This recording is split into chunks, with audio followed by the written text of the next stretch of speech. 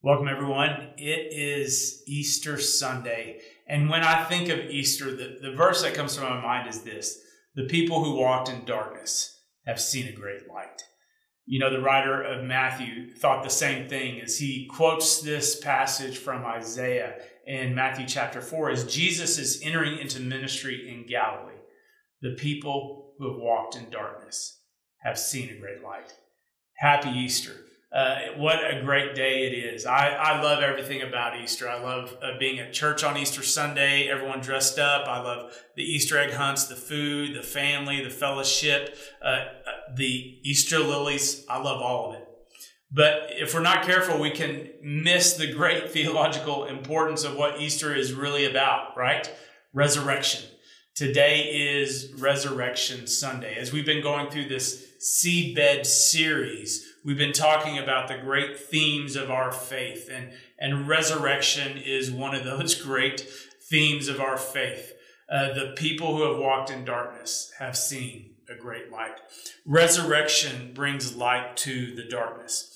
I hope you've been following along in this series as we've been looking at those core components of our faith. I'd encourage you to go back and check some of them out if you've missed some of them. But today is Easter Sunday, and we're talking about that very thing, resurrection.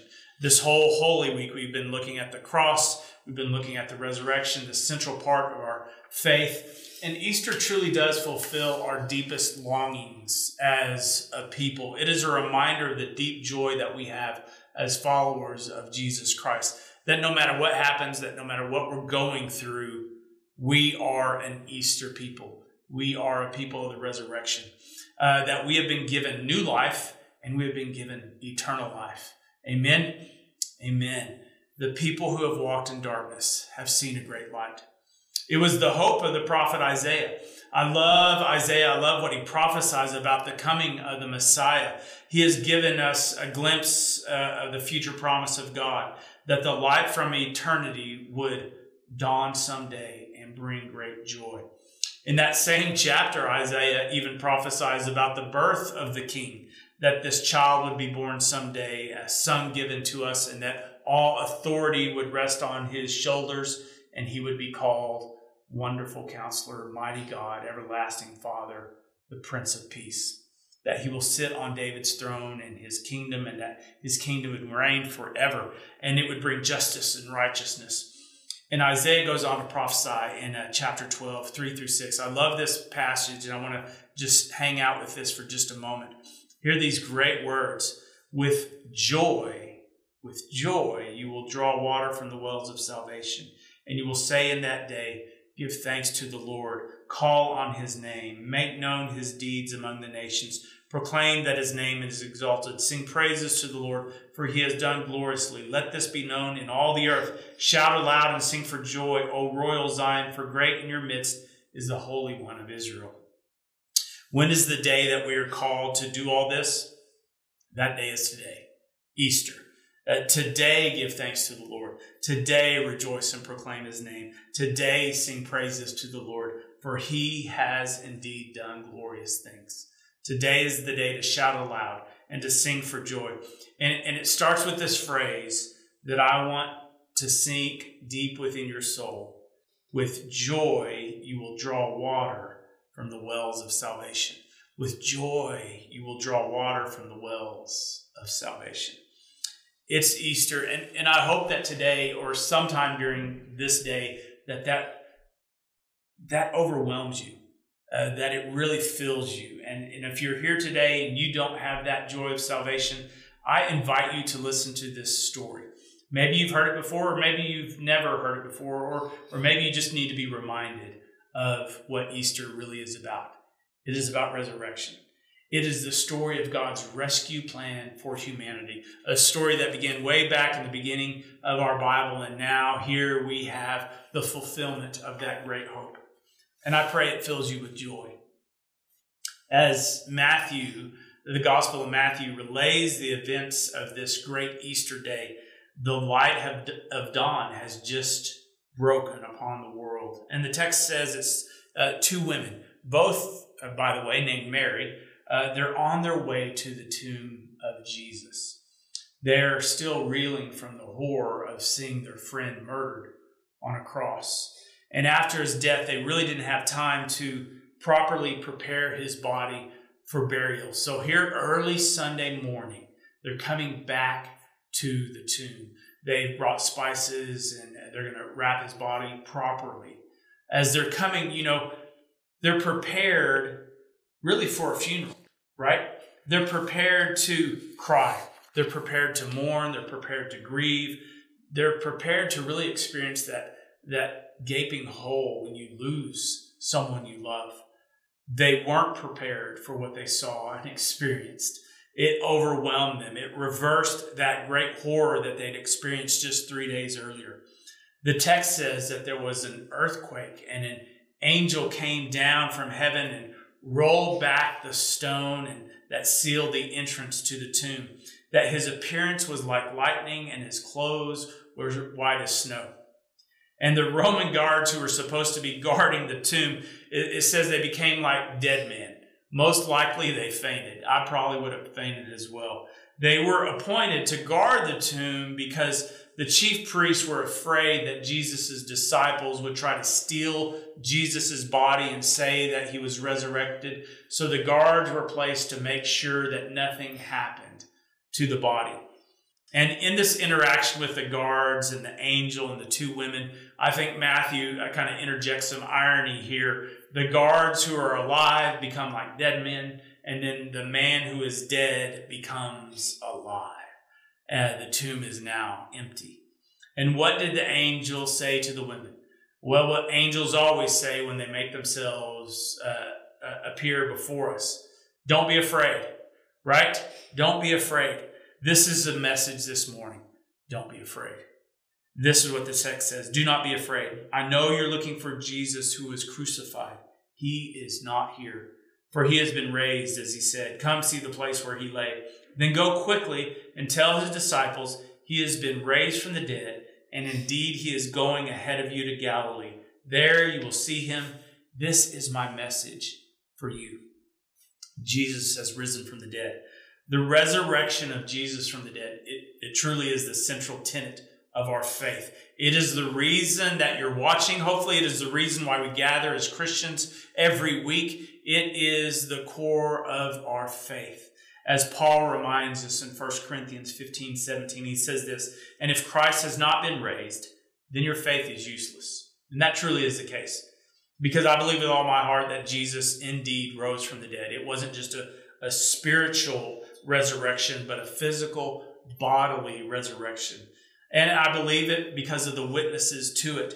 Again, I return to Paul in Corinthians when he says this. This is 1 Corinthians 15:1-8. He says this, for I handed on to you as of first importance what I in turn had received, that Christ died for our sins in accordance with the Scriptures, and that he was buried, and that he was raised on the third day in accordance with the Scriptures, and that he appeared to Cephas, that's Peter, then to the 12, then he appeared to more than 500 brothers and sisters at one time, most of whom are still alive, though some have died. Then he appeared to James, then to all the apostles. Last of all, as to one untimely born, he also appeared to me. This wasn't just an isolated event where one person witnessed the resurrected Jesus. No, more than 500 people witnessed the resurrection of Jesus. But what has always struck me, and what I think is just absolutely fascinating about this story, is the fact that all four Gospels record that the first witnesses of the resurrection were women. Just let that sink in for a moment, especially for the first century. This is one of the primary pieces of evidence in my mind why the resurrection actually happened and it took place this way. That the women were the first witnesses, the first evangelists. You know, the Gospels of Matthew, Mark, Luke, and John that record these events of Jesus, all written by men, Jewish men, or those who saw or heard witnesses of Jesus. And in the first century, in the Jewish faith specifically, to be a witness for like a trial or something, you had to have two witnesses, and neither of them could be women. So here we have this story, and the first witnesses are women. You know, if you wanted to make up a story, you wouldn't have included women as the first witnesses. But here we have it. God often uses the weak of society or the outcasts or the unexpected to proclaim his message. The angel spoke to the women and told them not to be afraid, and he told them to go and proclaim to the disciples that Jesus had been raised from the dead. And as the women run to tell the disciples, it says they were filled with fear and great joy. I want to stop for just a second in that. I love the fact that they were both afraid and joyful. It's okay in this world, if we're afraid, to be overwhelmed by situations that you might find yourself in, but we can still have joy. And here these women had joy. And as the women are on the way, they're met by Jesus. And it says this in chapter 28, verse 9. They came to him, that's Jesus, took hold of his feet and worshiped him. Now, we might miss the significance of this moment if we're not careful. Throughout the Bible, we see people trying to worship either prophets or messengers of God, angels. And every time someone tries to worship them, they stop the people and say, no, don't worship me. I'm just the messenger. Don't bow down to me. Worship God. But here, Jesus doesn't stop the women from worshiping him. They're prostrate on the ground at his feet, worshiping him, and Jesus accepts their worship. Because he is the King, because he is the Messiah, the one who is from God. When we started this series, we talked about Trinity, one of the foundations of our faith, that God is best expressed as Father, Son, and Holy Spirit. And here we see the second part of the Trinity, Jesus proclaiming he really is God, that he's allowing the people and these women to worship him, and we are called to worship him as well. The church is built on this central fact. Jesus has arisen from the grave, and his resurrection is unique amongst all religions. Now, it's true, other religions that have strong ethical systems of right and wrong. Other religions have ideas about heaven and the afterlife. Other religions have their own holy scriptures, in fact. But no other religion, except for our faith, Christianity, has a God who became human and literally died for our sins and then was resurrected to establish his kingdom here on earth and in heaven. This truly is the unexpected joy of Easter. The King has returned. The people who have walked in darkness have seen a great light. And because Jesus has been resurrected from the dead, we know that death has been conquered and that we too will be raised from death to life. Because of the resurrection, it gives us, the church, the authority to proclaim and the power of this witness to the world. Because of the resurrection, it gives us meaning even in the midst of the tragedy of life. No matter what happens, resurrection gives us hope for the future.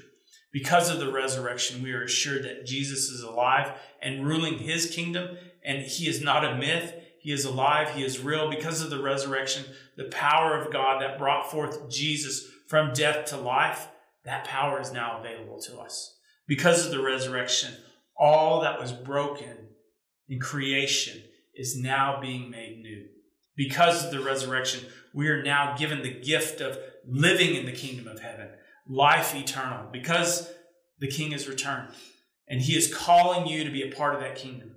I pray that you will come. I pray that you will be a part of that. The resurrection is why we are here today. And I leave us with these final words of Jesus from the Gospel of Matthew. Remember, I am with you always to the end of the age. Let us pray. Lord, we thank you that the people who have walked in darkness have seen a great light. That resurrection brings light to our darkness.